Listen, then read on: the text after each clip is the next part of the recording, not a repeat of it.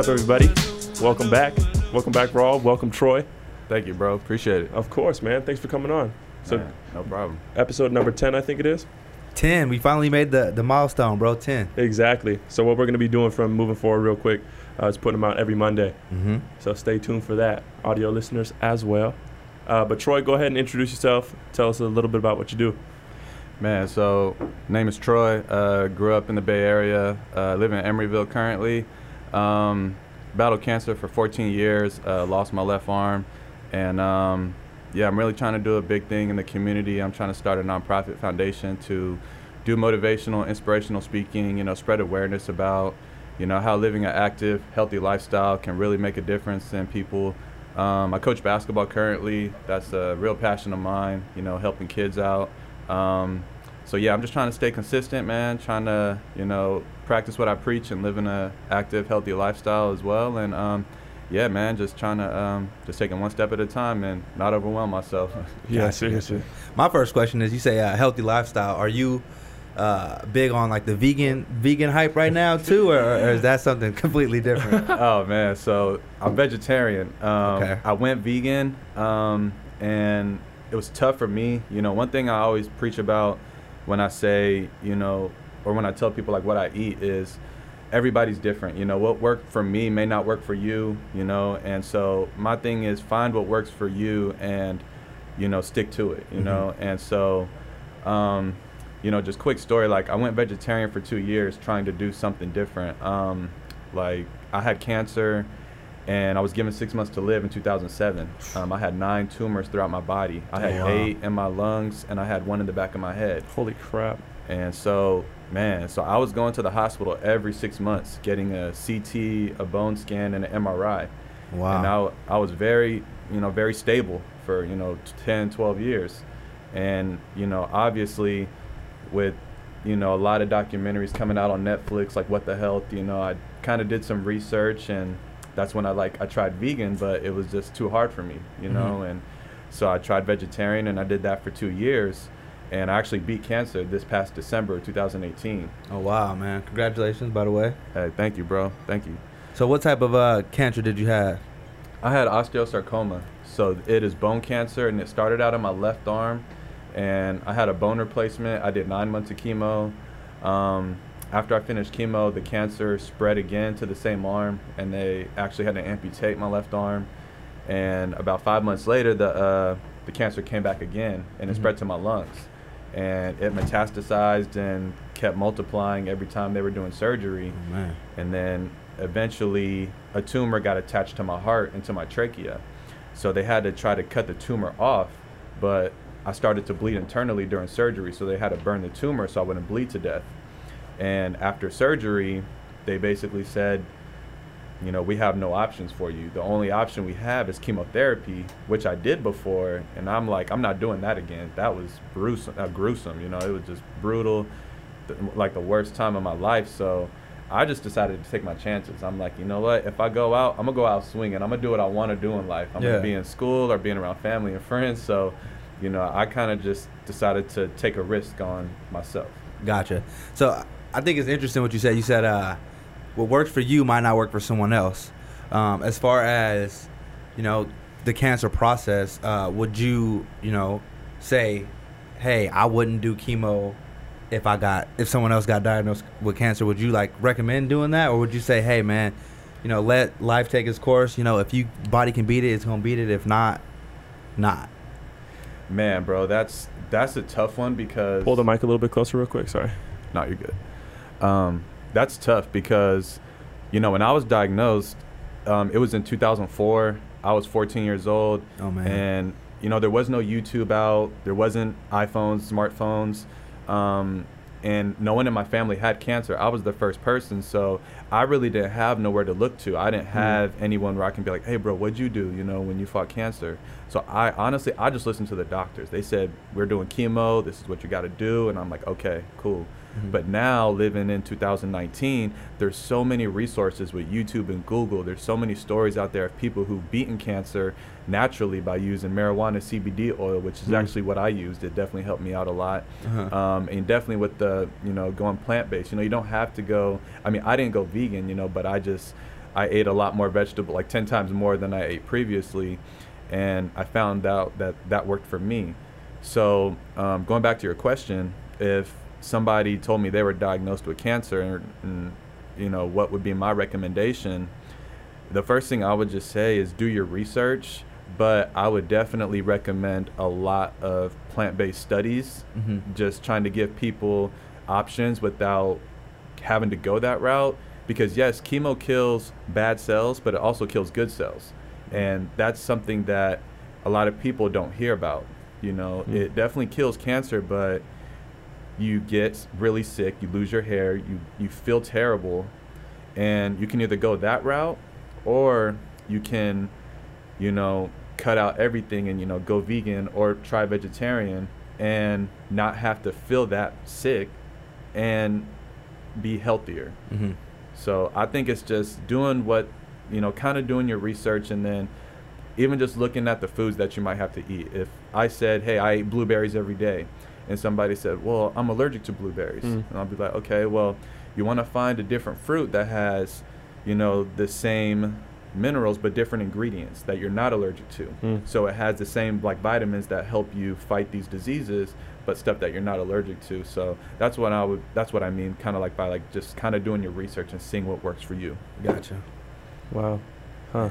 And then another question I had was, did that situation kind of make you more spiritual? Were you like, damn, there is a God, like, or was it more like, it just wasn't my time, like? Man, I'm definitely a big believer. I believe everything happens for a reason. That's something I try to leave out. I don't know how people feel about, their beliefs and, religion and whatnot. So I don't want to offend anybody, but I hear that a lot, from doctors, nurses, there's a guardian angel with you, there's somebody looking over you. I hear that all the time. And, of course, I can only imagine, like, my grandma, she passed away when I was like 10, and we were really close. And a couple of things that bothered me is I don't remember the last time I saw her.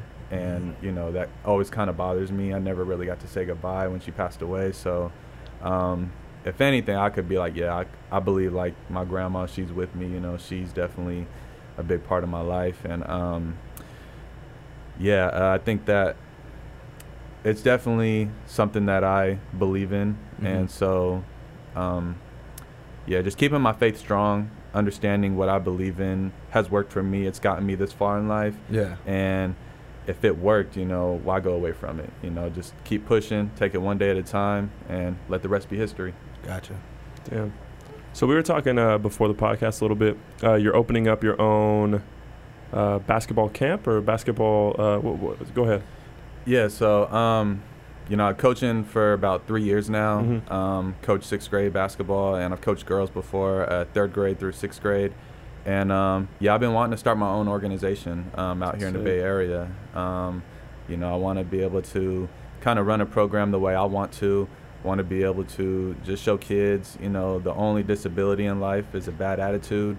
I think a lot of kids out here, we tend to lose focus on kids are growing up without parents, without role models to look up to, and it's very easy to get pulled into like a different life, gang banging, or what I mean, like on the streets, robbing people. And it's so easy now, especially with social media. It could either be like a phone could either be like the devil or the angel, what I mean, because it depends on how you look at it. Because you see a lot of stuff like on World Star, they may post like a positive inspirational video in 1 minute, and then 10 minutes later post a naked girl twerking, what I'm saying? So it's like, for me, it's like, it's so easy for kids to fall into like the bad arms, of what's out there. So I want to try to start a program to where, not only do I teach kids about, basketball, about, how it's helped me get to where I am today, but how it can like help kids, with their life and their situation, and understand that it's, sports, it can, it can pay for school, it can pay for your education. It can lead you into other directions, like me, like coaching. You help other kids when you get older. You can become a mentor. Kids who they may be great in basketball, but they have a bad attitude. Spend time with them, coach them into where they can fix that attitude. And so where coaches, they won't, kind of shove them aside because they have a bad attitude, even though they're a great player. Yeah. You know, they want to understand, like, hey, he just had a bad life, but he has somebody in his life that's helping him, you know, get through his struggles. And so, yeah, that's the reason why I want to start an organization, you know, to help out with the community, with like kind of what's going on in that situation. That's sick. We have a thing in Pleasanton. I used to ref out here. There was CYO. Oh, okay. Right, and so sometimes I would have to ref the girls' games, and they would be like between 3rd and 8th grade, and those games are a lot more physical and aggressive than the guy games, because these girls, like, dude, they be throwing elbows, they be pushing each other, like, Oh yeah, for sure. it's crazy. I'm like, damn, these girls are 3rd grade. This is the suburbs. Like, what the fuck is going on? Like, but tell me kind of about that experience and like how coaching girls was a lot different, because I'm sure it was. Oh, definitely. You know, what's crazy about it is, you know, I feel like in today's society, I feel like girls feel like they're undervalued in sports because, you know, no one watches the WNBA. No one really watches it because it's not like, you know, scheduled to be like on mainstream TVs that much. Yeah. Or people may just say it's not exciting, you know, they can't dunk or whatever. So I feel like when I coached the girls, they felt like they had to push themselves more. You know, they had to fight to get the respect out there, you know, Prove to say, it. hey, yeah, prove themselves that they're worthy of being out there. And it was cool because I felt like the girls listened more than the guys did. You know, the guys, like I said, I coached 6th grade, so they're a little older and they're kind of developing into their personality. They're about to be in middle school, so they kind of had this swagger like, yo, I'm about to be in middle school, man. You can't tell me what to do. Like, I'm nice in basketball. And I'm like, hold on, dog. Like, we ain't played nobody. Like, we're out here. We'll play kids, like, in the same city, maybe a couple cities over, but man, let me take you to East Oakland, you know what I'm saying? Like, Yeah. people are some dogs out there, for you know? real. Wake your game up a little bit. So, and, you know, with girls, man, they were just humble. They were quiet. They listened. They understood that, you know, it takes a lot to get to the level that they wanted to be at. And so they were just very patient. And but on the court, though, they were hungry. Like you said, man, they were ready. And yeah, they just go out and get it. They get it done. And you know, so I enjoyed that. I actually enjoyed coaching the girls more than the boys. Oh, wow. Just in that sense, you know, because They want to learn. they want to learn. Yeah. Yeah. And I'm not saying that the boys don't, but the girls, you know, going back to what I said earlier, the girls feel like they have something to prove when it comes to sports because they feel like they get overlooked by the boys. Yeah. So I feel like that's why they push themselves more. They hustle harder, they listen more, and they take it a step further every time they're out there because of that. Gotcha. Wow. I have a theory on the WNBA, and I think it's super. I don't think a lot of professional women would like my theory, but Here we it's go. my theory because I think it would literally save the WNBA and it would make it a fucking mainstream Oh boy. sport Here we go. league. Right. If they lowered the rim to 9 feet instead of 10 feet, They can start dunking. they would dunk, bro. They would dunk. They would dunk on each other. It would be fucking way more highlights. I'm serious, That's bro. true, And yeah. I don't think a lot. Like, I heard Sue Bird talk about it once. Like, we don't want to be like a disadvantage other than the guys or something like that. But I just think, like, imagine Brittany Griner like on a 9-foot rim. Right. Like, it would be like nasty. Right. And you know, I mean, I cannot remember the player, but somebody actually said that in it was a TV show. I can't remember, but someone said, "Have you thought about lowering the rims?" And she kind of made a statement about like they'd have to learn the game all over again, you know, like different shot-wise. shooting tech. Yeah. Yeah. But at the same time, I mean, what's more exciting, like a crossover where you break somebody's ankles or a dunk between the legs on somebody and breaking the rim? I mean, let's just be honest. I mean, Right? I'm not, you know what I mean? Like, I completely understand both sides. Yeah. But in reality, dunking is the most exciting play in NBA. Whether Yeah. we want to admit that or not, dunking the basketball is the most exciting part. So if you can't do that, it kind of takes away the excitement. Like, you don't know what is gonna, like, what's gonna impress you more than that, you know? I mean, and I don't know. That's just kind of the way I feel like it's being viewed. Yeah. But I think that, you know, Steph has certainly changed the game, you know, with shooting the ball from 90 feet, you know, whatever. Yeah. I mean, Crazy. to where, you know, it's taken everybody's game to that level to where shooting is now just as exciting almost. But yeah, no, I completely understand where you're coming from on that sense of, you know, kind of lowering the rims, you know, to kind of just make it more exciting for the fans, you know. Yeah. That's hella funny. Right, that's always been my theory, man. I swear, I think that would literally save the WNBA. Not saying that it's in trouble right now, but I just think it could be a lot more popular because these girls are so talented, dude. Yeah, like, for sure. It's amazing how talented they are, and it's like they're playing on the same rim as, you know, the men. It's the same height. The ball is a little bit smaller, but, you know, other than that, I think that would literally save the league. That's true. If they're gonna make a smaller ball, might as well make a smaller hoop, right? Hey, makes sense to me. Yeah. So I've seen on your Instagram a while back, you were on World Star, and you've met some pretty famous people. So is there a person that you've met that was kind of like the pinnacle so far, where you're like, oh my God, this is so dope? The person that I have met, I probably would just have to say, you know, I met Adam Silver, you know, the commissioner of the NBA. But damn, that's sick. Yeah, I mean, it was very brief. You know, it was actually at a pre-draft lunch. You know, so I met Jaylen Brown, played for the Boston Celtics at Cal Berkeley. And the head coach of Cal had cancer at the time, and they had an event where they brought patients from the hospital to come by and kind of meet the coach, meet the players. And so I got invited, and yeah, me and JB, we just started talking, and we just clicked, you know, and so we just exchanged contacts. And what's crazy is we didn't talk that often, but I texted him a couple months later after he declared to the draft, because he was projected to be a top 5 pick, or top 10 pick, excuse me. And I'm like, hey man, congrats on, you know, declaring for the draft. And then he said, hey man, what are you doing in June? And I'm like, I don't know, probably just working or something. And then he invited me to go out there. Damn. Oh, wow. Yeah, man. So it was cool, bro.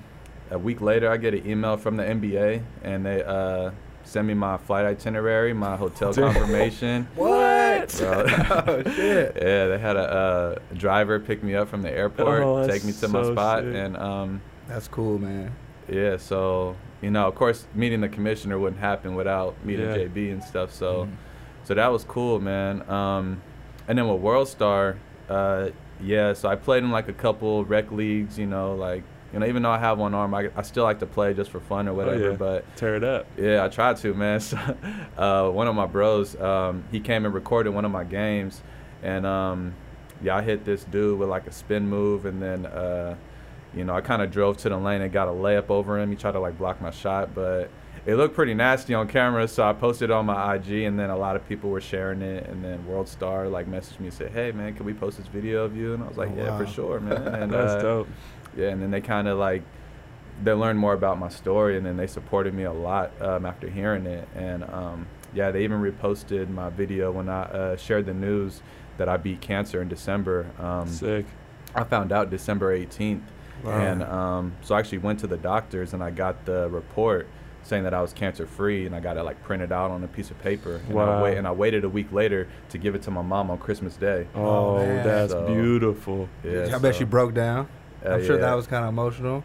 Definitely, man. It was, I mean, for me, it's like I had a whole week to kind of like be like, wow, like, you know, I'm cancer free. This is dope. You know, I fought, you know, really hard and, you know, worked for this. And you know, for her, she was just like, are you fucking kidding? Like, what? Like, what? Where? How? Like, who? You know, it was because I didn't tell her and stuff. So, yeah, that was a blessing, you know, to not only share that news, but to also have some big platforms like World Star, you know, kind of have my back and support me and get my message out there. And I've definitely gotten a lot of support from people across the world who just like reached out on, you know, through messages and just saying, man, your story inspired me and whatnot. So, yeah, man, I just tried to take it, you know, for all I can and just keep trying to spread that message about staying positive. So I'm sure you've always loved basketball, right? And I'm sure you had big dreams as far as, you know, your aspirations with basketball. How old were you when you lost your arm? You said 14? I was actually 15. 15, okay. Yeah. Gotcha. And then when that happened, were you like, you know, what was your emotions towards the game as far as like, you still wanted to play, of course? Definitely. It was something kind of tough about it because I always felt like, I mean, every kid's dream is, as a kid, you know, you want to be a professional athlete, a doctor or a lawyer. And at that point, it was like, dang, well, what actually, you know, what made it a little easier is I was the team's manager. I was a manager for my high school basketball team at that time. Okay. So I got to travel with the team, you know, kind of like take the stats, you know, and just be involved in the huddles and sit on the bench with them. So I felt very a part of the team at that time, you know, and whatnot. So even though I knew I was like losing my arm at that time, like for me, it was more so like, damn, man, like I'm going to have to learn everything over, you know. It's almost kind of like, you know, learning how to walk as a toddler, you know, like you have to learn how to, you know, get dressed, you know, tie your shoes, get, you know, yourself ready and cook for yourself. You know, I didn't want to be that person that was so reliable for everybody and whatnot. So it definitely taught me patience. I'll definitely say that. I'm very understanding that things take time, you know, no matter what the circumstances are.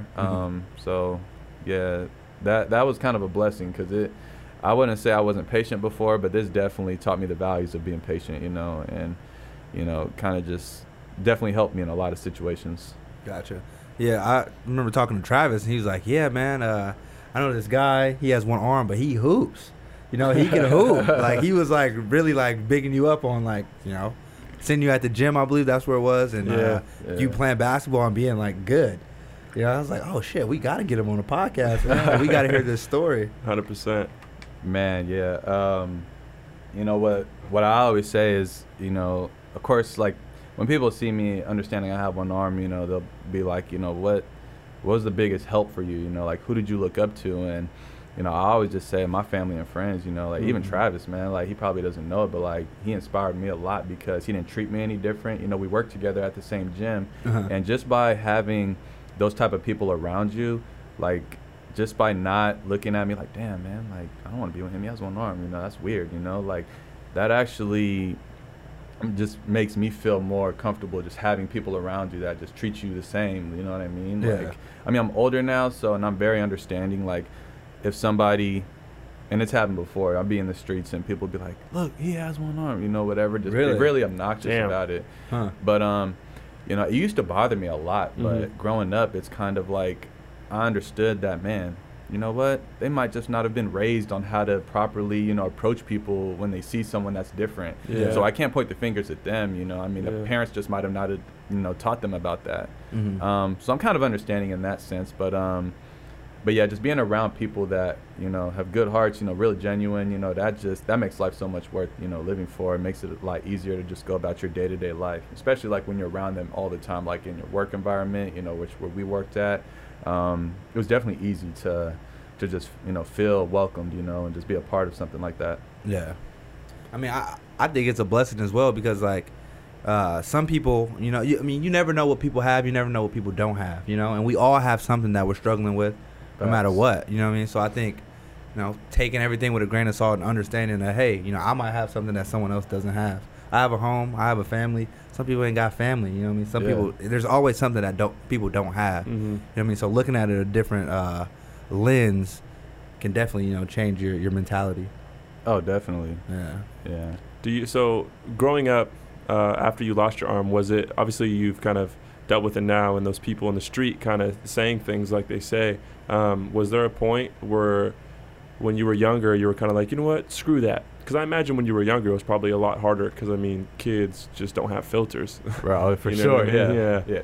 I still deal with that today, you know. I'll be at the grocery store and, you know, literally I'll hear it like, you know, look, mommy has one arm, and they'll like scream it, you know, and then now that I'm older, my reaction is, okay, I'm not worried about the kid.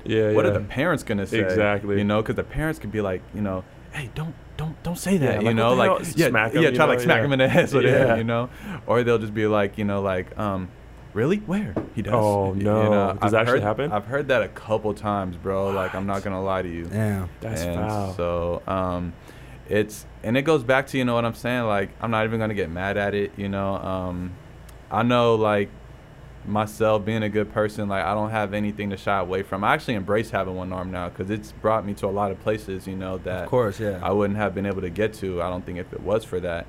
And it's just helped me better mentally, you know, spiritually, and you know, I just feel like I grew tremendously as a person because of the fact that I lost my arm. So yeah, it's I've heard it all, man. I mean, it's crazy to think all the stuff that people say, but you know, it is what it is. You know, it's just a part of life. You know, so you know, I'm here, I'm breathing. You know, and so I can't be any more thankful for that.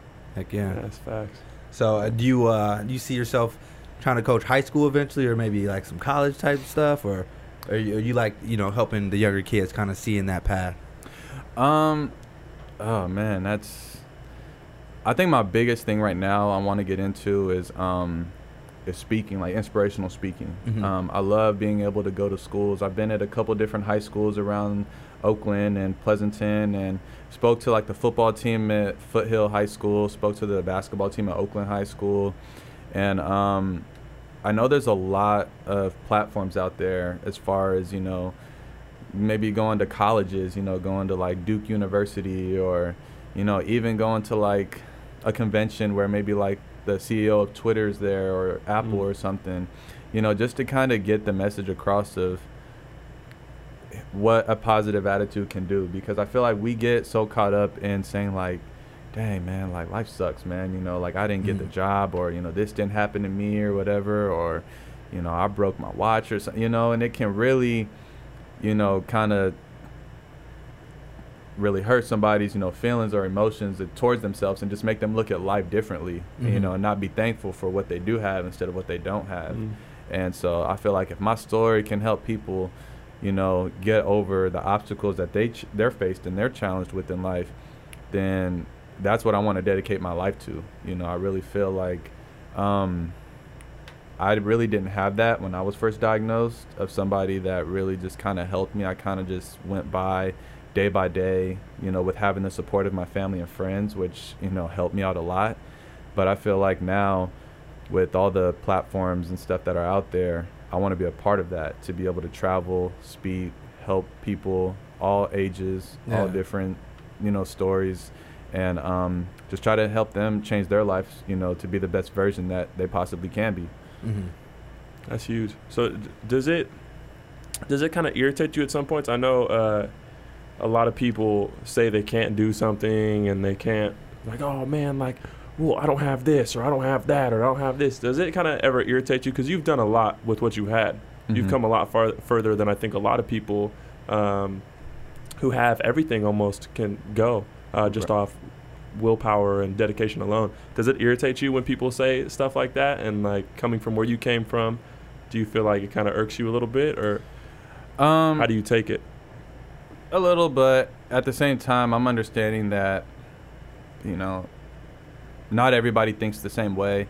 I feel like what I've learned and what I've kind of taught myself is a lot different than most. You know, these people may really just feel like they don't have everything, you know, and it's hard to really get upset, because it's like these people may have really thought that they lost everything they had, and it's like, damn man, well, you know, it happens, you know, I mean, look at my story, but at the same time, it's like, it's just something that people are gonna have to find within themselves. You know, that's something that I've learned, especially when it came down to taking like public speaking classes. Like, a lot of times, and this is crazy when I learned this, like when you're about to give a speech, if you're gonna go into, let's say, a classroom of 100 kids, 99% of the time, you're gonna have between an 8 to 12 second window to capture their attention before they don't give a fuck. Damn. Because a lot of times when you talk to somebody and you're about to share something, people don't care what you have to say unless it can benefit them. Because people, at the end of the day, all you have is yourself. You know what I mean? Like, and I even translate this to, like, you know, when you go on an airplane, right? And then they tell you, if the mask dropped, you put it on yourself before you put it on, like, your child. Yeah. And instinct as a parent, you're like, no, my child comes first. But if you're struggling with the mask and you can't get it on your child, and then you pass out and then your child passes out, you just killed you both. But if you're able to get it on yourself first, and then you help your child out, 9 times out of 10, you'll probably win that battle. Yeah. You know, and so that comes down to like relating that to back to the original question, like people, it's something that you kind of have to do for yourself. I mean, it's like, if you're thirsty, I can bring you some water, but you have to drink it. Yeah. You know what I mean? Like, yeah. So it's like, you know, I know they may be struggling, going through a hard time, saying, man, I can't do this, I can't do that. It's like, I mean, I'm here to support you, but at the same time, you're going to have to find the strength within yourself, you know, because that's, at the end of the day, that's all you have. 100%. I was talking to a family member the other day, and he's going through a lot as far as like, you know, splitting with his wife. You know, they're losing their home, all this type of stuff. And he's like, you know, super down about it. And I'm like, man, think about the life you created, though. You know, you have 3 kids. Right. They can grow up to be anything. They can have kids. You know, I hang out with some people that are wealthy, but they don't have a relationship with their family. You know, and they do all these cool things, but they're kind of lonely. Right. You know what I mean? It's like, you got to look at it like you created a legacy. You created something that can go forever. You know, some people have more than what you have, but they ain't really happy. You know, they ain't got no family to lean on. You know, they might have some money. They might be able to go do some cool things, but, you know, if you ain't got the company, you're lonely. You know what I mean? And it's hard to make it through whatever you're trying to make it through if you ain't got someone to lean on. Yeah, absolutely, man. You know, and that's very unfortunate, you know, when stuff like that happens to people. You know, you feel like you've lost everything. Yeah. You know, but you know, you have to understand, you know, the bigger picture is that, you know, you're here for a reason. If you're still on earth and you're breathing, you know, God wants you here for a purpose, you know what I mean? And that's something that people tend to forget, you know, like, you know, people, they pass away every day. People are dying as we speak. Yeah. You know, and people are being born as we speak, you know, and it's like, if you're still here, with all the stuff that's going on, you know, all the unfortunate mass shootings that are going on, and, you know, we're still here, like, that's a blessing in itself. Yeah. You know, and every day is an opportunity to grow and to learn and to just make a difference, you know, whether it's in your life, make a difference in someone else's life. And I think if you just value those things, then not only will you feel better, but you're going to look at life in a whole new different way. And so I think that's something that I definitely want to help out people understanding, is that, you know, life is beautiful, man, and you have to take it for what it is and just learn to grow. Well, I think that's hella true too, is because it's something as simple as like when you're sick, right, and you have a stuffy nose, something as simple as that. You're like, man, I would be happy only if my nose was, you know what I mean? Kind of that situation. Yeah. And then like we're sitting here, we're all breathing out of our noses just fine. But we're not happy. But at that point in time, we're like, oh, only if. Right. So it's kind of like what you're saying. It's like you just got to be happy with what you have. And kind of back to what you were saying too. It's like other people might not have what you have, especially like when it comes to family and happiness and stuff. So that's huge. Yeah, most definitely. Man. So how often would you say you play basketball? Oh, man. Not as much as I used to. I used to always be in the gym, man, like always hooping every day. I probably hoop maybe 2 or 3 times a week now. But I'm always like learning, you know, I'm always like watching videos on how to coach, you know, different plays I can run with kids, and, you know, just trying to learn also just how to just become a better, you know, like person, you know, as a coach, you know what I mean? Like, I don't want the kids to, you know, feel like, hey, our coach is a dick, you know, like all he does is yell, you know what I mean? It's like, you know, I'm gonna be that way, of course, but it's only because like I'm looking at the bigger picture for you guys, you know what I mean? Like understanding that, you know, basketball is bigger than sports, you know, it can carry you a long way, you know, outside of the gym, you know, coaching, mentoring, you know, or, you know, education and stuff. So do the kids ever get like surprised when they see you shooting and all that, and they're like, whoa, like my coach, you know, he has one arm, but he actually is like raw, like he knows how to play. Oh man, all the time. If I see my kids acting up, you know, I'm like, all right, next drill we're doing 1-on-1, and I'm going first, man, and I'm whooping all them. Got to, man. I gotta let them know. Is it ever like that in the gym too? It's like, all right, like you're playing fives, and you know, someone's like, all right, well, I'm gonna go easy on him. Then you get a couple buckets on him. He's like, whoa, hold on. Oh then yeah, bro, all the time, man. That's usually how it always is. Like I'll be hooping, and a couple guys they'll just take it easy on me, and then, you know, they'll be like, "Oh, damn, he can really play," you know. Yeah. And what I've learned is like, people, I don't even really think they know how to guard me. Like, yeah, they can force me left, but I can actually go to my left a little bit, which people are kind of surprised about, you Yeah. know, and stuff. So they're not expecting that, and then they're like, "Damn, well, if he can go left, I don't know what I'm gonna do," you know, because Yeah. I don't want to look stupid out here. And I know that's what people probably feel like, you know, if you get crossed or, you know, by somebody with one hand, you know, it's like it can kind of kill someone's confidence in Right. themselves. And Yeah. so I definitely would say I had my fair share of doing that a few times, and but it is what it is. I mean, I'm here to just play ball, you know, and nothing less, nothing more. Mm-hmm.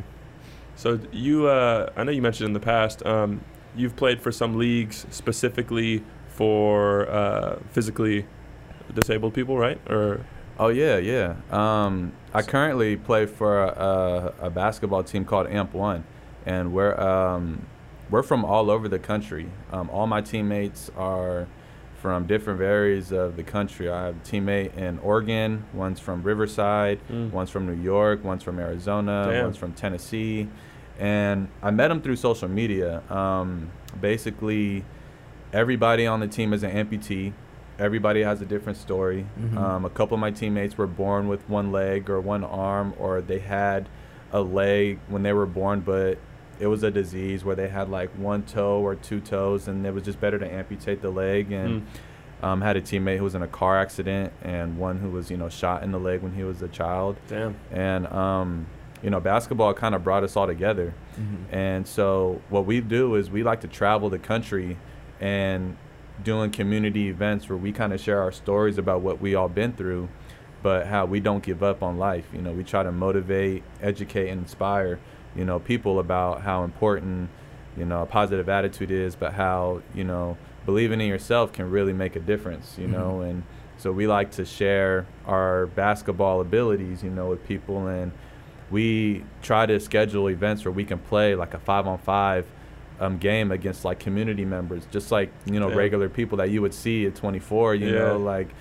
and just to show people like, hey, we all have missing limbs, they don't, but we can still compete against them, you know. Kick their And ass. Yeah. we tried to, man, and we've done it a few times, man. Yeah. And yeah, so yeah, that's who I play for right now. But we don't play in any leagues. We just we're a nonprofit organization. We're currently like trying to get some funding by sponsors that, you know, can help us like with traveling, because like we're all from all over the country. And yeah, we look to try to go to schools, speak at schools, go to, you know, any type of events where we can just kind of like share our stories and get that out there. So yeah, that's what I do. Also, like just kind of like in my time where I'm just like with them, trying to just inspire, you know, and educate people on that. That's awesome, man. It's really a beautiful thing. Do you ever think about, because I'm sure this has happened, I guarantee this has happened, someone comes along, sees you in the gym, killing it, and they might have had a bad day, or they might be on the brink of something as horrible as ending it all for themselves.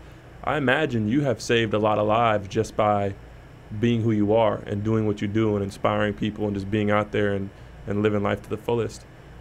I would definitely like to say so. I've heard that quite a few times, you know, Dope. of just working out, you know, and people just kind of stop me during my workout and just, you know, really just let me know how I inspired them. And, you know, you don't know these people, but at the same time, this person took time out of his day to come walk up to a stranger and just say that by seeing me, who, you know, has one arm, who can have every excuse in the world to not do anything and Yeah. complain about life and not, you know, get out there, to see somebody like that, like working out and just doing their thing, like that takes a lot of guts and confidence from that person.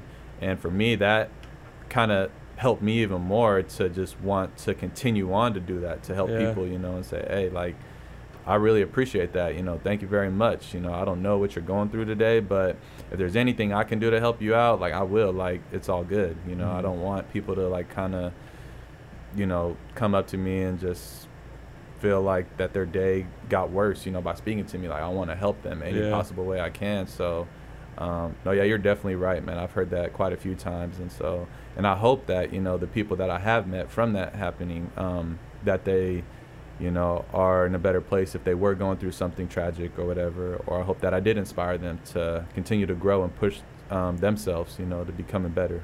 Yeah. Are you familiar with Kevin Lau? Yeah. So I went to Amador, and I remember I was trying out.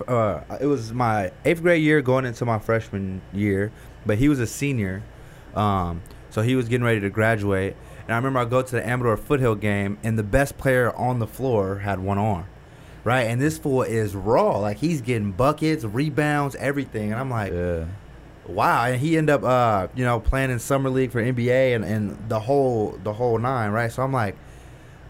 Just was wondering how familiar you were with that story, because that was the first time I ever saw someone compete at such a high level, with one arm. Yeah, so like I read all about his story as well. People would like, when I lost my arm, people would kind of do their research and be like, Troy, you got to watch this guy. He's actually in the Bay Area. He has one arm. Mm-hmm. And I never got to meet him, unfortunately. We're friends via like Instagram and Facebook though. And he's actually wanted to be a part of our AMP1 team. Okay. But he's doing something that I want to do, which is, being a professional speaker, where he's traveled, the country, overseas, China, Asia, Europe. And he, tells his story about what he did becoming the first Division I athlete who was an amputee. He got a scholarship in New York somewhere. I think it was like Manhattan. Manhattan College. So he travels the world, doing that, and that's something that I want to do. Mm-hmm. But yeah, I'm very familiar with him, as well as I think a few years ago, I think you might have heard of him. His name is Zach Hodgkins. He went to the University of Florida, and he was the amputee as well. Okay. He was missing his arm, and but he was a shooter. The 3-point shooter. The 3-point shooter, bro. Yeah, shooter. Okay. I know you're talking about. Man, yeah. So he's another guy, friends with, and same thing. He's kind of a part of our team, but he hasn't traveled with us yet because he's like doing a lot of good things as well. Yeah. And so I think it's something that I embrace doing and being a part of that. Just traveling, coaching kids, just trying to help, the future, future generation into, kind of carrying on like this level of positive energy, that the world needs. Gotcha. You got any other like strong hobbies that you're into other than hoop and coaching? I love cooking, man. I love making smoothies, and one thing about me is like I'm a big like smoothie guy. That's something that's like kind of helped me battle like cancer fighting foods. It's like foods that I never really like turmeric, like kale and stuff. I wasn't really big into that, but I'm like, I know one way I can get this down. I'm gonna just throw it in a smoothie, throw some blueberries, some peanut butter, some almond milk, and I'm good. Yeah. So so that's actually another goal of mine, man. I want to open up a smoothie shop, kind of like a all natural, organic, place where you can come and get like vitality bowls kind of things, smoothie bowls. And I love cooking, man. Healthy foods. And so I do a lot of research on that, and so that's definitely a hobby of mine, cooking and all that.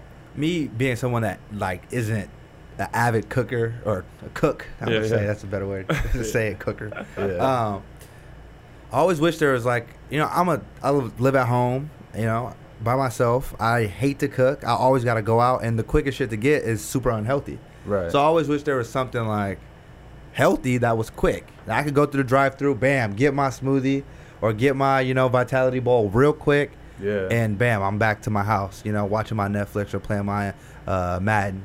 Right. New Madden's out, by the way. Go get it. But yeah, I wish there was something quick that I could get that's healthy. I think for me the biggest thing was I definitely feel you on that. It's so much easier when it comes down to you're driving past, like KFC. There's nobody in the drive-thru. You're like, oh, I could be in and out in like 2 minutes, bro, with a full course meal. You know what I'm saying? Like 20-piece chicken, with a family, in 2 minutes. Like that is so much easier than like, dang, I got to go get some uncooked chicken. I got to, cut it. I got to, it's going to take me at least like an hour. And then, you're hungry by then. So you're like eating while you're cooking. And then when the food comes out, you're like, oh man, I'm really not that hungry now. Yeah. Like, I can eat a little bit, but for me, it's like I just, going back, to what I said before, it's like I did my research on like foods that I like, foods that didn't take a lot of time to cook. But one thing I will say about eating healthy, man, is when you start to feel the changes in your body, you know, when you start to feel your energy level picking up, you feel yourself getting stronger in the gym, you start to feel yourself like just getting overall like cleansing your body, it kind of pushes you and motivates you to keep that up. You know, it's something that's helped me a lot, you know, mentally. When I would be like, man, I don't really feel like cooking right now, but I know when I finish cooking and whatnot, I'm gonna feel great. You know, I'm gonna have a lot more energy. I'm gonna feel like I can go run a marathon if I wanted to. That's what I try to remember every time when I feel that way. You know, it's just the benefits that you're gonna get from spending that time, you know, cooking, you know, just valuing the process of it all. It's gonna pay off, you know, and you're gonna feel better than you have before, and then it's gonna help you help others, you know.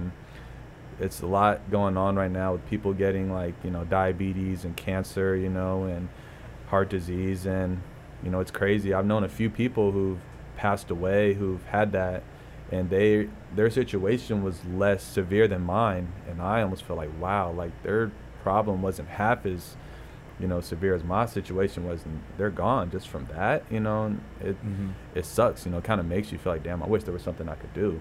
You know, so with that being said, that's why I really want to value and take into this whole situation of spreading the word about living a healthy lifestyle with, you know, whole foods, you know, and, you know, being positive, being active, go to the gym, you know, working out.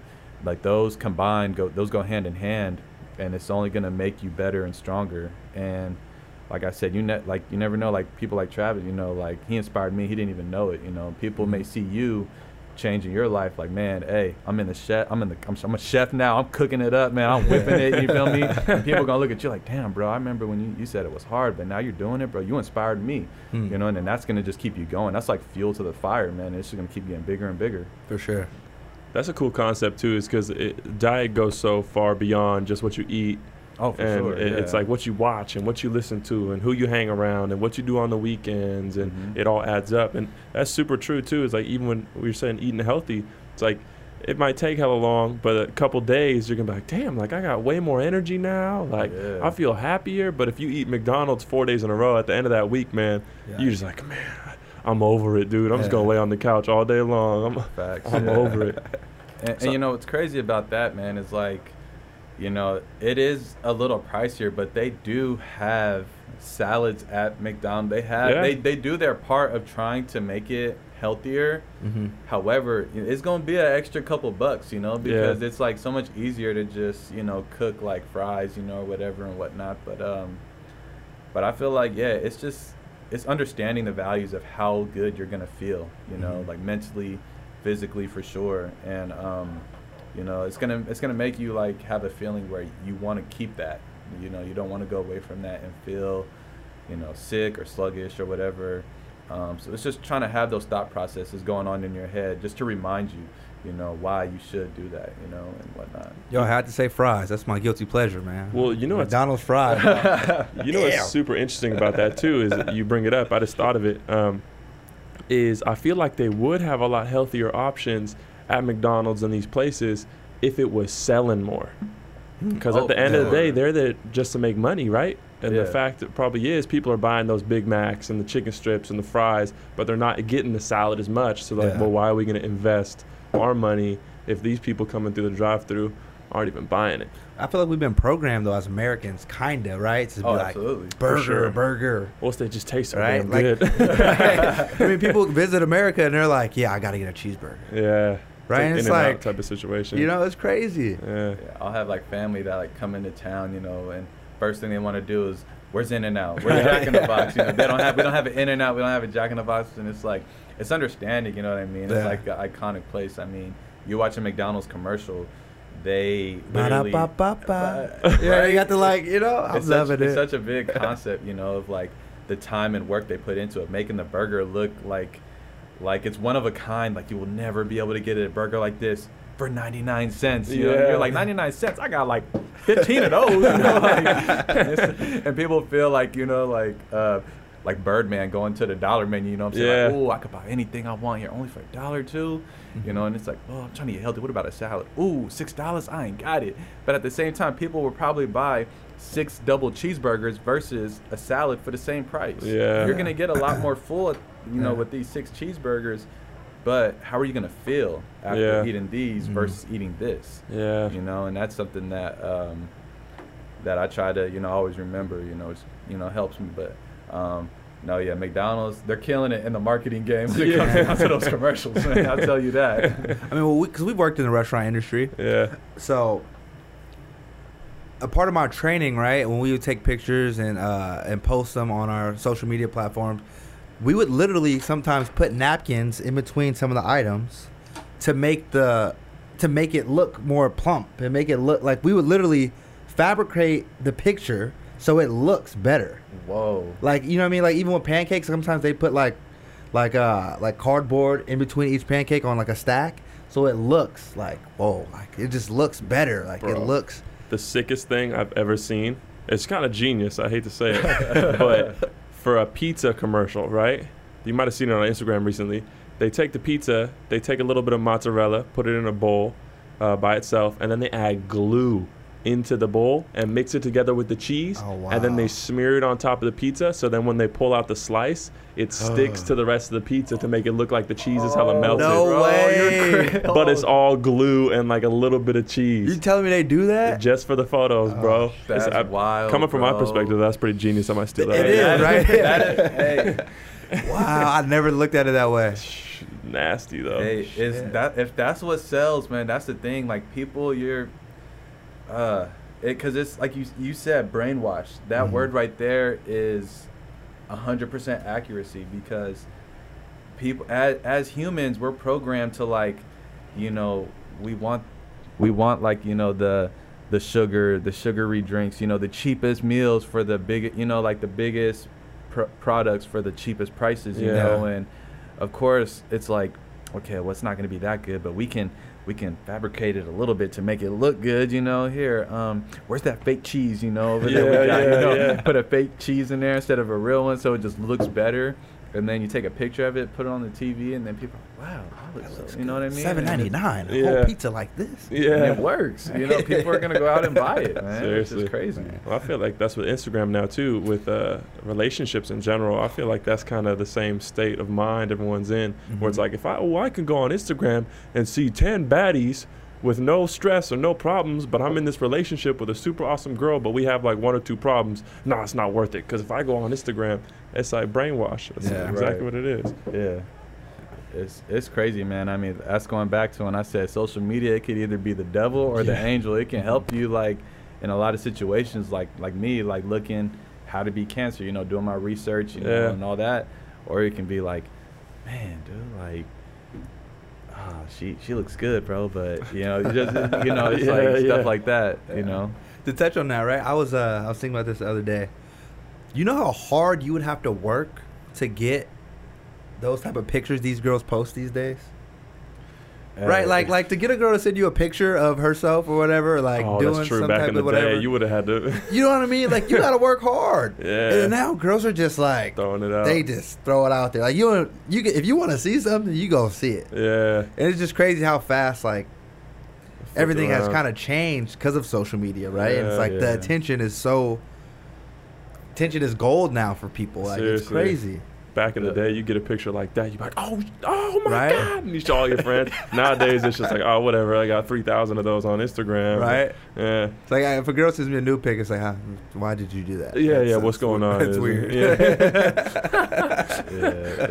It's backwards. There's so many, like, apps with, like, trying to make people seem like, you know, all these filters, you know, like, oh man, I got a bad haircut. You know what? Let me get my filter app and fix this hair. You know what I'm saying? And you got a fresh cut, you know, but it's not really a fresh cut. But because of the filters and the apps that they have nowadays, it makes you look completely different than what you really are. You know what I mean? It's crazy. Well, you guys saw that old filter thing. It was a young kid that created that.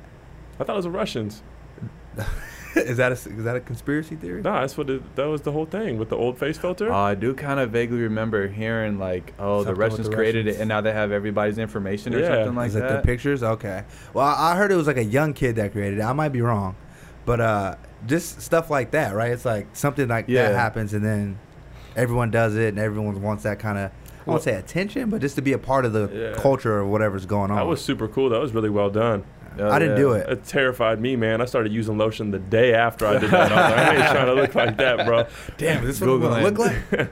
Products that make you look younger for years to come. Like, Yeah. it's- That Kris yeah. Jenner effect. That's what they want. Oh man, Oh, everybody God. wants to be a part of that whole like the Kardashian process of just looking young. And I might be tripping, but do y'all think Kanye has been getting work done to his face? Because his Well, cheeks look kind of. He admitted it though, right? Didn't he get lipo? Probably. I bet. I think he admitted he actually got surgery. Oh man. Well, I'm not surprised, but I mean, like, Yeah. it's crazy. I mean, Yeah. if he was with anybody else, I don't think he would have. Oh, for sure not. So I have I have a coworker currently. I don't know if that'll change in the near future because I don't know, man. I don't know if this sales stuff is for me all the way. Like, I like doing shit like this, but we were talking about Kanye. He said he's a huge fan, and he's black. So I was like, any of his comments that kind of throw you off? And he goes, no, because we all have our own opinions. We all have our own thoughts, and I like his music. I like his clothing. I try to separate his personal stuff from his creative stuff. He's a creative genius. I respect that, and that's what I like about him. Right. All the other negative stuff, or all the other stuff that he thinks or he says, I don't let that affect the things that I like about him. Right. And it kind of changed my mind and my aspect on some of the situation of him. And I was like, okay, I've always told myself I'll never get a pair of Yeezys, but I kind of like the shoes a little bit, So I'm like, I don't know. Maybe I might get some now because creatively, I think he's great, But his thought process, I don't want to support someone whose thought process is kind of skewed, Do you have any opinions on that? Man, it's different, man. It's everybody has their own opinion on things, like you were saying, man. And going back to me, I felt like I kind of got looked at differently for like being vegetarian, like my girls, like her family, like they eat like a lot of meat, at parties and stuff. And then Yeah. I'm like kind of like that odd man that's just like, man, I'm gonna just have this bowl of white rice right here. You're a big I'm dude good. too, I'm right? good. So I'm- it's like you're a big dude. So I'm man, like, yeah. So like I'm like, I'm just eat this rice and I'm good. And then I kind of feel like I'm still hungry, but I don't want to admit it. You know what I mean? And it's like, yeah. man, it's you don't want to knock anybody on their own beliefs if they're they mean well. You know what I mean? And like if you're good at what you do, like that just shows like you're a genius in a sense of like you're doing good. You have a vision. You Mhm. made it happen, and it's killing the game. And if you have some beliefs on certain things, like, I mean, we may not agree, but that doesn't change the fact that I still fuck with you. You're Yeah. still my guy. Yeah. You know what I'm saying? Like, and that's just, I feel like that's the vision that a lot of people have on Kanye. Like, man, I fuck with his music. He's tough. The Celebration album, Graduation, like that, those were tough albums. And Yeah. like, but I don't fuck where he's at now, but I still fuck with his music though. Yeah. It's like that's how a lot of times people are looking at him right now. like Michael Jackson or R. Kelly. Exactly. That's so different, man. He got quiet real quick. It was like, That's so different. Oh man, that's I think it's super interesting though with the whole Kanye thing is like, because I feel like if you did take enough time to go through his thought processes, you would probably be like, okay, well I see where you're coming from. But I feel like nowadays everyone wants everything so quick, just like the fast food, Yeah. where it's like, well, Yeah. I kind of see where you're coming from, but I don't want to take the time to understand it, so I'm just gonna say screw that, Yeah. and then go on to the other side. You know what I he mean? was like, slavery's a choice. And I'm like, what are you talking about? I got Yeah. mad. I was angry. Then I'm like, those people could have jumped off the boat. Some of them could have jumped off the boat. Some of them could have tried to run away, and they probably would have died. And they could have died instead of, being in slavery. So I guess the deeper meaning is he's saying they could have literally died instead of being slaves. They had a choice to die or to be a slave. So I'm like, okay, I guess that makes sense. But Yeah. at the same time, Well, I think it was more of a topical in terms of today's type of slavery. I don't think he was referencing like back then slavery. No, he I was think referencing back then slavery. That's what I'm thinking. Well, let me chip in on something. So, have y'all ever seen the Disney movies A Bug's Life? Yeah. So, if you remember in the beginning of the movie, hundreds of ants were getting tons of food for these grasshoppers. Wasn't that many of them, right? Yeah. The grasshoppers knew, like, yo, if these ants figure out that they outnumber us 100 to 1, we're fucked. Yeah. But they never figured it out until the end. Yeah. So I think Kanye's thing was like, there were so many more slaves than there were owners. If the slaves understood that and said, bro, we can catch them slipping, get their guns, and kill all of them, and we all do that, we'll be good. There'll be no slavery. I think that was his thought process. Yeah. I mean, it's easier. So many ways you can take it, right? Yeah. I think it's easier said than done, Yeah. because it's like, like that whole thing. But I think that's the direction he was going. Like, he probably knew that there was way more slaves than there were like owners, to where they could have came up with a plan and overtook them and stopped everything. But the fact that they just kind of accepted it, they thought they were the bigger guys, the ones with the weapons, whatever. Yeah. They just kind of decided, They're ignorant to their abilities, I feel exactly. like. Yeah. That's a whole interesting topic too, because I feel like his whole thing behind all that too was just kind of saying like, yo, like, I understand it was a huge problem in the past, but we're at where we're at now, and we need to be focusing on this instead of looking to the past to try to bring up these problems and blame it for what's going on now. It's like, yeah, we went through all that shit, but let's fucking boss up and handle what's going on now. And Kanye's an interesting dude, though. Very interesting. Very interesting. So you're getting into the public speaking field. Have you done any like bigger speeches or speakings lately, or? I haven't spoke in a while. I've spoken at, like I said, a couple of high schools here and there. I've spoken at a Cycle for Survival event, which is a cancer fundraiser in San Francisco. Spoken at like a couple of Relay for Life events, which is another cancer fundraiser event. Spoken at a couple of hospitals and shared my stories over there. So it's a real building process. It's something that I learned. It takes time. It takes a lot of focus and energy to make sure that your grammar's on point, you're understanding your audience, whether I'm speaking at high school kids or I'm speaking in front of CEOs. I have to understand that I got to make these people feel like they're in my shoes. So, I'm working on trying to get more speaking engagements at the moment. Just trying to figure out the right direction to go with that. Kind of looking at maybe getting a website, or maybe kind of like putting an application on a website to where if people want me to come share my story, they can come book me or whatever. So just kind of taking it one day at a time with that. But I'm definitely looking for more speaking opportunities. Gotcha. So I imagine a lot of people will probably come up to you after the speeches too, be like, dude, that was so dope, like, here, take my card, we'd love to have you come and speak. And it's happened a couple times, most definitely. And the speeches that I've done, have were related to previous speeches that I've done before. The last one I actually did was in Vegas earlier this year at it's called a Juice Plus convention. It's like a health food, like type of thing. And I kind of went and shared my story about how important it was to, eat healthy and whatnot. And that was really cool. I definitely met a lot of good people there that, were inspired, and, I'm still friends with till this day. So I'm just hoping that I can further on my pursuit in that and continue to just try to inspire people and get the word out about it. So being a cancer survivor and understanding how profitable, the whole cancer situation in a whole is for the medical field and everything like that, if there was a cure for cancer, do you think it would ever come out? I believe there's numerous cures for cancer. I mean, that's just my whole view on it. I always tell people all the time, pharmaceutical companies have trillions, not billions, trillions of dollars from all these people getting sick. A drug is like weed, like Advil, Tylenol, chemo. It's like weed. It works. You get high. You fall off the high. You want more of it. It doesn't really cure you. It's not like smoking weed gets you high forever. You know what I mean? What I learned is that, like all these people that Dr. Sebi. I'm so mad you said that. That was my next thing. I was like, hey, it's like a more of a suppressing it and treating it than curing it. Exactly. 100%, man. You can cure diseases right now. It's been out for years about the foods you can have.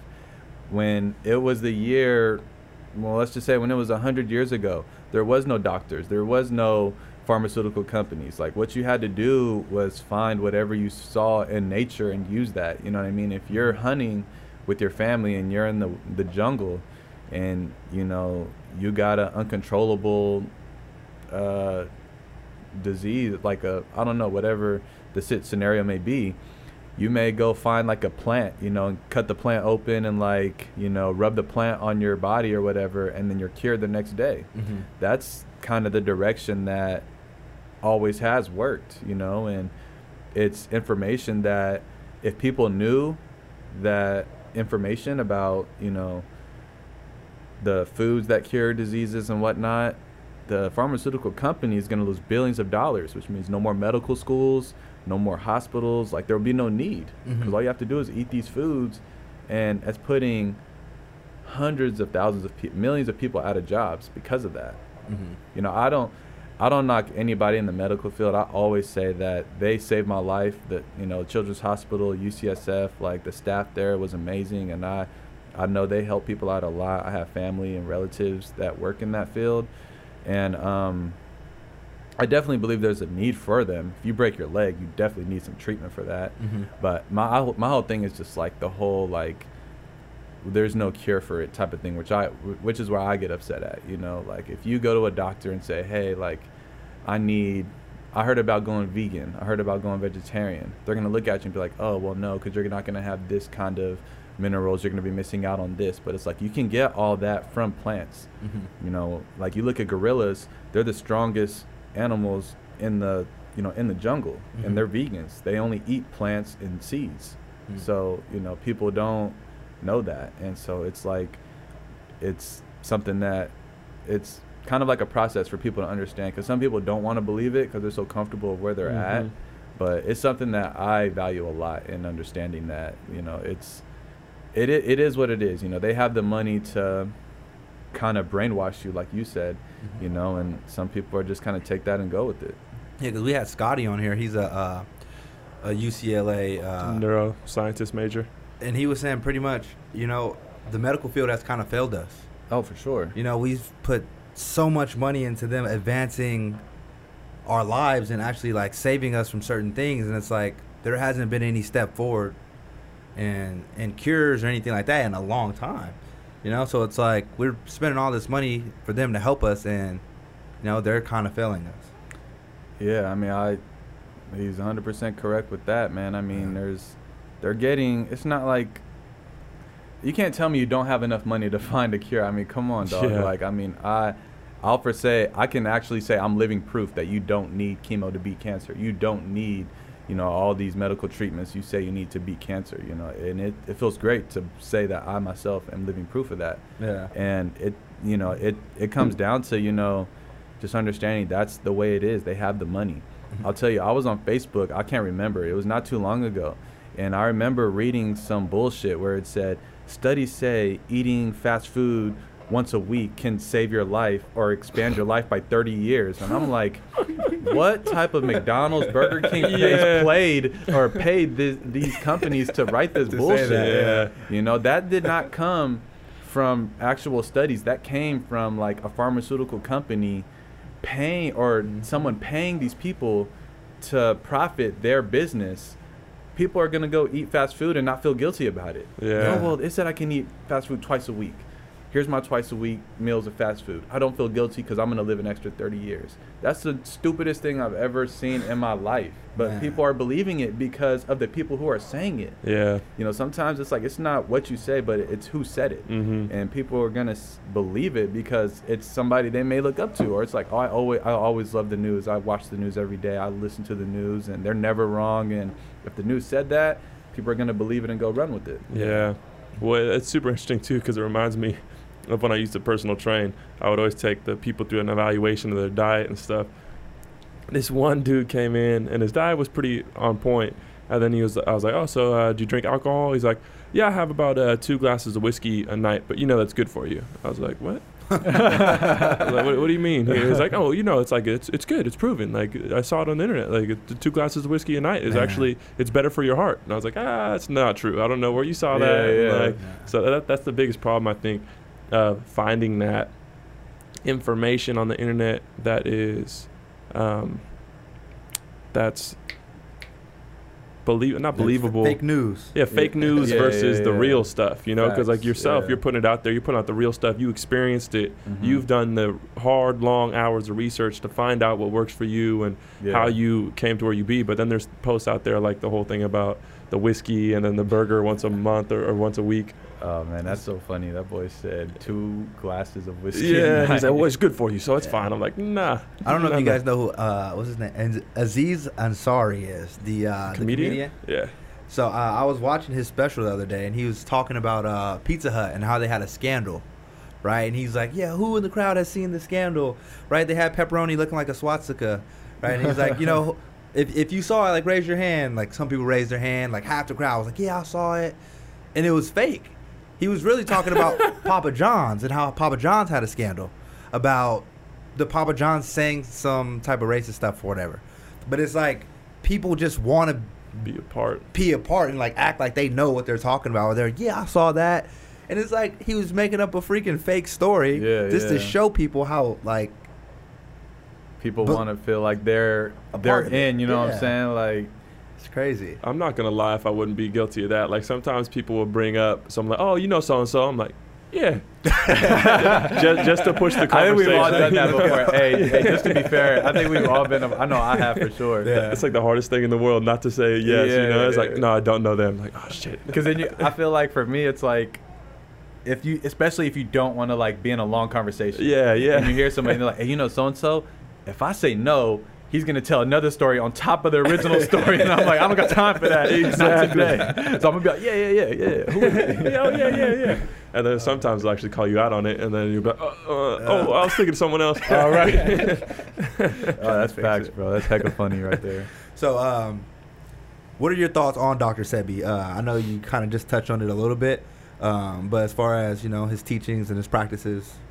I mean, I think it was all like, proven scientifically. A lot of his stuff has worked. I took a lot of information he's given. I've used it myself, from like the marijuana, CBD oils, the Atkins, all that. It's like, at the end of the day, it's like you can do something, but I'll be honest, like there's some foods that I don't like that, said, hey, if you eat these are good for you. I'm like, dang, I don't really like that. So that kind of led me to like try other things, but that were still in like that book, so I think his knowledge was very, very powerful, man. And it's sad that he's gone, and I mean, I don't know, you hear the government killed him, you know what I'm saying? He already died of old age, and I'm just like, I don't even know what to believe. I mean, it's like, did you think it was kind of fishy the way he passed? Oh, for sure.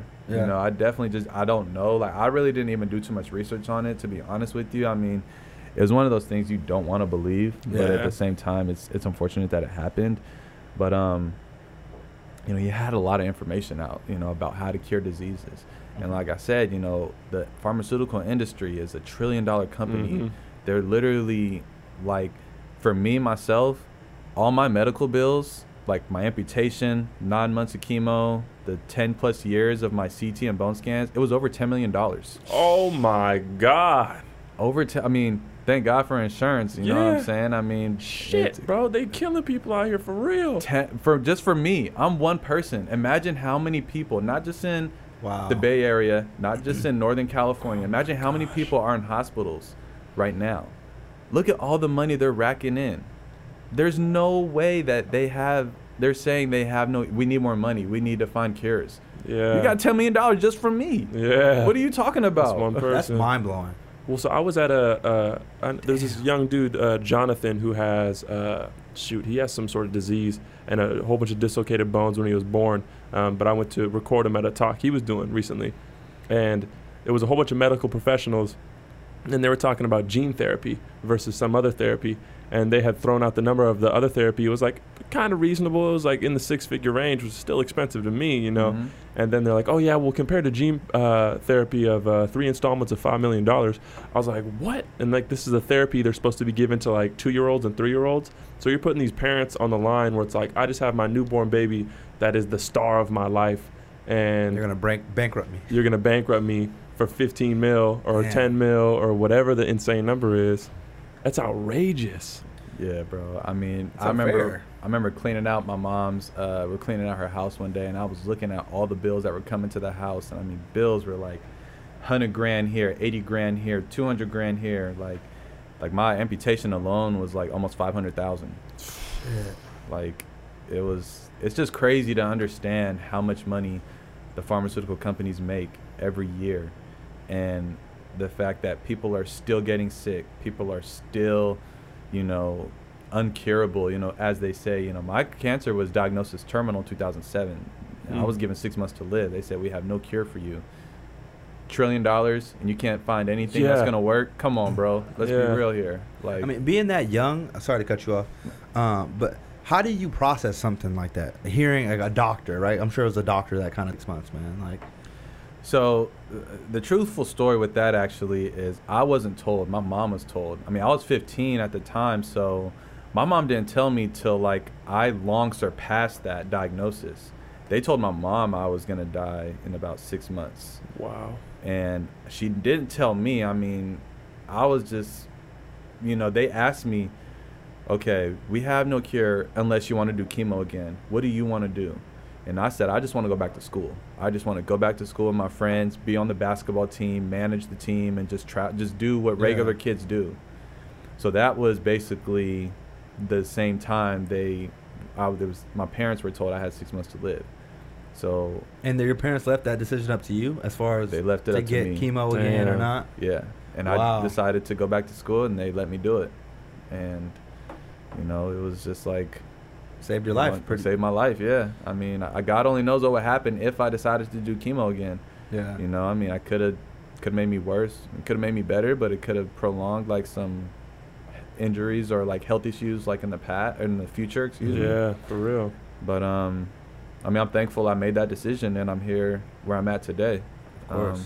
So That's huge. Well, it's like, I hate to compare it to like a Pac quote, but like it's kind of like you either die like a man or live like a coward. You know what I mean? Like no, that's facts. you put That's yourself on the facts. line by taking that option, but look at you now. You know what I mean? It's better to live a life that you are in control of Yeah. than kind of sitting back on the sidelines and saying like, fuck it, whatever, you know? Yeah. And I always say, man, if I had the information I had now, and I got diagnosed with cancer, I probably could have cured myself in like a month or two. Like, Oh man. yeah, like, Damn. it's just crazy, you know. Like, I'm just so thankful that, you know, we're in a generation now, you know, where it's like it's so helpful with like social media and like the Mhm. internet used to like really find out what's really going on and ways to help you, you know. So yeah, that's it's definitely a blessing now for sure. Now, you're a good-looking dude, right? As far as, you know, when you got your arm amputated, were you like, damn, like, is this gonna affect like my situation with the ladies? Like, did you think about that? Oh man, a little bit, but you know, and I'll be honest, and I'm sure my girl's probably gonna hear this, but I damn near got more attention having one arm than I did when I had two. I mean, man, and I tell this story all the time, man. You know, when I first, you know, obviously I got diagnosed my freshman year. I missed out on a lot of dances. You know, I didn't go to like my prom. You know, I went to my senior prom, but that was it. I didn't go to like the homecomings or none of that really. So when I turned 18, I was like, man, I'm going to the club, bro. It was good. So I went with my friends. We were going all the time. Yeah. So much to where security knew me, and they were just like, hey, Troy, come on, bro. You ain't got to wait in that line. And I'm like, okay, cool. Yeah. And a funny story, man, like I was like dancing like with somebody like earlier in the night, and then like later on in the night, like I'm just like chilling posted. I had a long sleeve shirt on, right? So as you can see, like I tucked my sleeve in, so it's just not like hanging out, you know, or whatever and whatnot. And I'm just chilling, you know, and yeah, like the girl reached in my sleeve and just pulled it out, like didn't even say nothing. I'm looking, and it's like, I'm like, what the fuck are you doing? Yeah. And she just kind of looked at me like, what happened? I'm like, get the fuck out. Like, come on now, bro. Like, it's like some things are just like, you know, common sense. You know what I mean? Like, you don't it's do that. like, yeah. Yeah. Like, so Yeah, I've definitely seen some shit, man. And like another time, I was like in the club, like I got a girl's number or whatever, and we were texting later on that night, and she like texted me like, "Hey, can I ask you something?" I'm like, "Yeah, what's good?" She was like, "How come you had your arm in your sleeve the whole night?" And I looked at my bros. We're at like Denny's or something. We just started cracking up. Like, is this motherfucker for real? Like, who would do that? Like, in reality, like, if I had 2 arms, why would I keep my arm in my sleeve the whole night? Like, if anything, if it was broken, I'd have like a sling, you know, where you could still see it. Whatever. But, nah, man, that was funny to experience some of those things. But yeah, I would definitely say I kind of got more attention than before. So yeah, it's been pretty funny. I've experienced some pretty funny things when it comes to how people approach you. You know, if they're like attracted to you, they want to get to know you or whatever. That's hella funny. Yeah. I had to ask. I was like, nah, it's all good, man. It's been pretty funny, like the past. Who would have their arm in their sleeve the whole night like that? That's weird. It's hot as hell in the club, bro. Like, come on now. There's so many people around. Like, what am I gonna do? Just leave it in there the whole night? Well, and why would a girl want someone who's weird enough just to be in there with one arm in the sleeve? You know, like you can tell. Like, I don't have like a shoulder blade, so obviously it's like something's missing, you know what I mean? Like, it would kind of, you could tell, like, it'd be like an arm, like, just dangling, like, in your shirt. Like, she probably just didn't know how to ask.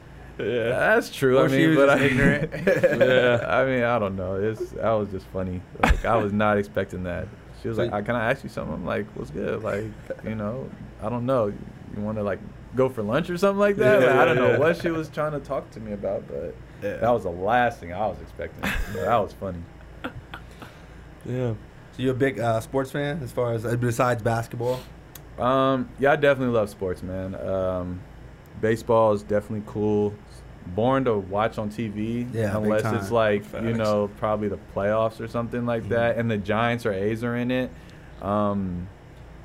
Football I'm big into as well, but I feel like that's very politic now. Like, it is a lot of ownership bullshit that goes on in it, to where I feel like there's owners in a room like this. You own the Jets, you own the Patriots, I own the Cowboys, and we're like, somebody's gonna walk in the door and be like, "Okay, guys, this is gonna be the schedule. This is gonna be who wins the championship." That's what I feel like. I kind of feel like it's rigged. I mean, I don't necessarily know if that's the case, but I feel like who they want to win is who's gonna win. Yeah. I'm a big sports guy, so I hope not. Same here. I can see it happening. Well, it's just like the medical thing, bro. Right. It's just like if they're doing it high up in the medical field, why wouldn't they be doing it in the sports field? I mean, sports is making so much money off these players, you know, and it's like, I mean, I feel like they understand we'll bring in more revenue if this team wins the championship. Yeah, we'll have more viewers, more merch. If this team wins, our profits are gonna go down by like 30-40%, and that's gonna hurt their pockets. And they're like, damn. So I'm sure you watched the NFC Championship last year, right, with the Saints? Yeah. Come on, bro. Yeah. A referee was standing right, like, you're boom. There's no way you can smacked miss that. him. Yeah. I'm right here watching you, and I don't call anything. But to combat that, right? It's like they come out with these new rules to try to fix stuff like that, or do you think they're just trying to change the viewer's perception on it? I think they did that new rule change for the perception of the viewers, understanding that, like, they're upset. They protested at the Super Bowl, and I was just like, that's how you know there's an issue, you know. And I mean, I don't know, maybe they were just like, you know, fuck it, let's just get this team in the Super Bowl, and then next year it's whoever wins, you know, type of thing. I mean, I don't know. I mean, I can see it being rigged though. I can see it. Even like going back to me coaching, like I coached in a couple leagues where it was like the owners or the teams that we would play, their team paid the refs to ref the games.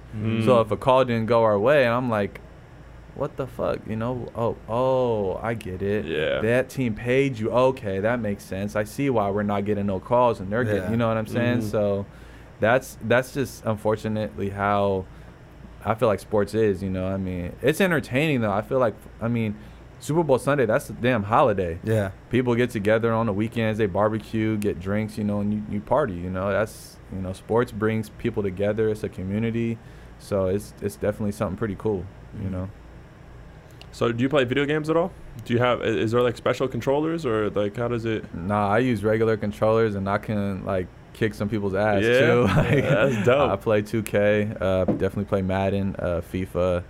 Only thing I'm not really good at or big into is like Fortnite, like gun games. I don't like the accuracy. I'm not that good at like being accurate, you know, like being in the scope, you know, like and sniping somebody and then turning around. Like I don't have that kind of accuracy. Like I never rode the Fortnite wave either. Nah, not me, man. My kids do, and I'm just like, bro, there's so much you can do being 11, 12 years old other than staying on the video games all day. Yeah. Especially now, like back in our day, like when you had to like ride your bike to go see if your homie was home, and if he wasn't home, you had to ride your bike back home, you know, like that's so much different now. You just, hey, you home? All right, it's good. I'm gonna just stay at the house then, you know, like so lazy. It's just like, man, that's true. So, but yeah, video games is definitely fun. I usually only play them like if I have like friends come over and whatnot. I'll play them sometimes if I'm trying to kill time or something during the day if I don't have anything to do. But yeah, I'm big into like sports games and whatnot. How do you feel about esports being a thing now, where it's like people? I guess some dude won a Fortnite championship like a month ago. He was young too. Got like $3 million or something crazy. Yeah, I think that's huge, man. I think kids nowadays, it's like, there's so many ways you can, you know, become successful, even if it does mean playing video games. I mean, I don't know if you guys know this, but like the NBA, they all have professional video gaming squads now. Yeah. Like the Warriors have like 5 or 6 guys that play video games, like plays 2K, and they'll play against like the New York Knicks video game team. Damn. And they get money. They travel the country. They actually get paid. Yeah. They'll be in a room like this. There's 5 players, 5 TVs. They're all like on their headphones with their controllers, and they're playing against people online, and they're getting money doing that. They have a salary. They have housing, benefits, everything. That's so dude, nuts, like you travel like free hotels, free flights, and so it's. I mean, video games, as much as people want to knock them or whatever, hey, they can make you. They can make you. It's a big deal. Yeah. Because so my girl works at Twitch. Okay. Right, and they just lost Ninja. Oh yeah. Right, so it was a big thing, right? Like I know a couple of her coworkers and stuff, and like they weren't mad about it. They were just like, you know, it is what it is. Like another company was able to pay him more than we could. Of course, Twitch is still going to be Twitch, right? They're the leader in the gaming industry. Right. But it was just kind of interesting to see them lose. Like Drake damn near to the gaming industry. Well, they lost 1% of their revenue, which is huge. If you're making like $1 billion, that's a huge profit loss from one person leaving. One person, 1%, that's huge. Because I mean, I don't know any other gamers other than that 7-year-old kid that fucking reviews games that he plays, or those toys that he plays with. I don't know. He made like $23 million just off like opening up boxes of toys and like saying if they were cool or not. Made a lot of money, right? Because like my niece, I signed up, man. Yeah, that's what I said. I was like, give me some Legos, when I was younger, my niece literally watched on her iPad other kids play with toys. It's like a thing. That's crazy, it's a thing. I would rather play with them myself. For real. Crazy. Yeah, that's wild. But hey, there's so many ways to make money now. I'm not even surprised. Yeah. Oh, and another thing I saw, it was a rapper. He has a podcast. His name's Gilly. He's like, you know, everyone's, you know, wants the attention. Everyone wants to be reposted as a musician or as an artist. Everyone wants that, like, notoriety, right? Like, they want to be out there. He goes, I know one thing you can do to get famous right away. Hey, everyone can do it. He goes, shit in a bowl and eat it. He's like, everybody will repost you. Go, shit in a bowl and eat it. You'll be famous. And I was like, damn, like, he's not lying. Yeah. If you do some stupid ass extreme shit like that, people gonna post it. You're gonna be famous. Yeah. Right? And you don't want it that bad. Some people do though. I guarantee it, bro. Some people do some dumb shit. I hope not, man. Well, that's like that Boom Gang fool and all these people, bro. It's all just shock factor. That's all it is nowadays. People just want to do the next stupid thing to get hot for like 10 minutes and fall off. Yeah, yesterday I was watching like World Star. Some dude put up to a drive-thru. He was at Popeyes.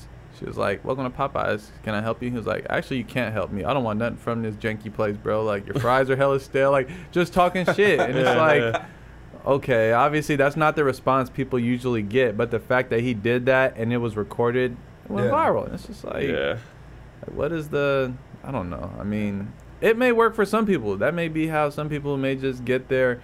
He may do dumb shit, but in reality, he wants to do something else. And he just did that to get himself kind of noticed, and then it happened. So I also think it's kind of sometimes a different form of comedy, right? Yeah, like, I follow this guy, Funny Marco. I'm just giving everybody shout-outs today. But he'll, like, be on his AirPods, and he'll be, like, looking at you and, like, talking to you, like, so you really gonna steal my cookies?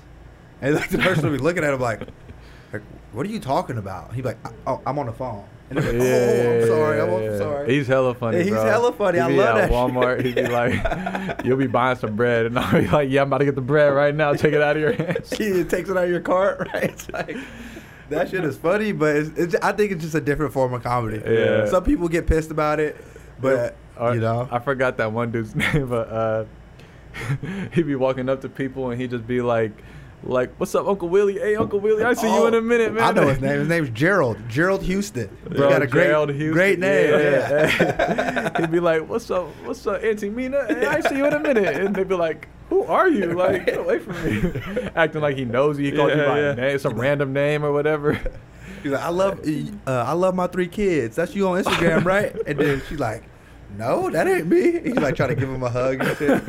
That shit is hilarious. Damn, but I think that type of stuff is funny. Like when you're actually like damaging people's property or stealing or trying to harm somebody. Yeah, that's when it gets, taken overboard.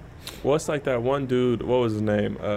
Patty something. Do you know what I'm talking about? Oh, Supreme Patty. Supreme Patty. Oh, yeah. Is he dead now? I would be surprised, man. He does some dumb shit, man. He'll go to a hotel and throw a microwave out the window and beat the TV up with a baseball bat just for some views, bro. Oh man, ridiculous. Or you didn't see the ice cream licking phase, did you?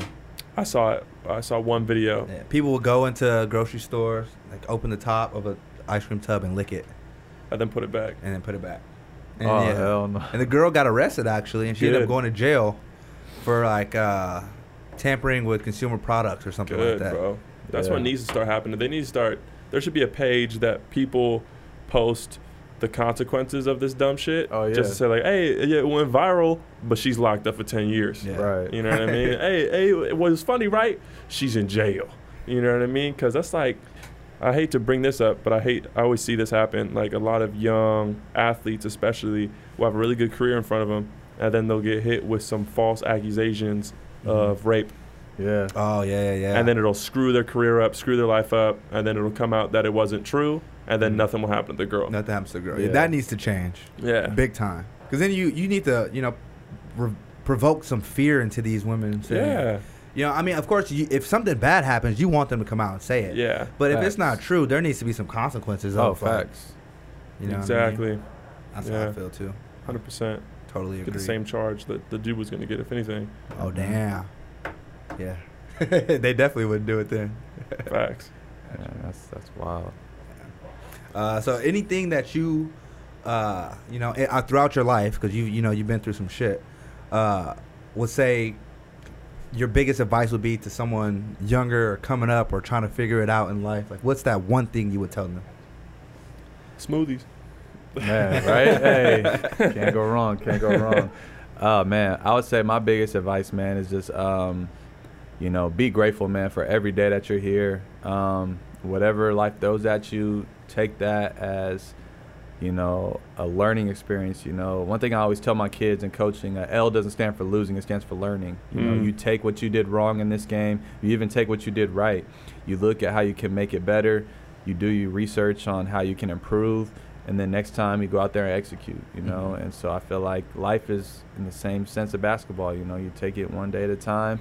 Don't look at bad things that's happening to you as being a negative. Looking at it as being like a positive. It's steering you away from something that could have gone wrong. And as long as you're still here, you're still breathing, that's an opportunity to grow, So, that would be my biggest advice. I want people to understand life is beautiful, man. And, it's important to just, live life to the fullest and spread positive energy around, and like spread love, man, and just be grateful. Just be grateful. I think that's a good point to end it on. Honestly, that's some powerful advice. Do you have anything you want to plug in terms of your Instagram, maybe YouTube channel, or something you got coming up? So my Instagram is at tflyed, TFLYED. I'm definitely looking into making a YouTube channel. Like I said, I'm big into cooking, into smoothies, and a lot of people have asked me, how'd you beat cancer? When I say like I kind of went on a plant-based vegetarian diet, they want to know, what did you eat? So I feel like it's kind of important that I kind of spread that awareness about what I did, and it's something I enjoy doing as well. So be on the lookout for that. And you can reach out to me, via Instagram or my Facebook, and if you want me to come like speak, that'd be huge. I definitely love speaking and just sharing my story around. So I want to thank you guys for having me on, bro. This is it's been cool, man. I really appreciate it. Yeah, of course, man. Happy to have you. Hell yeah. All right. Boom. All I Know podcast. Thank you.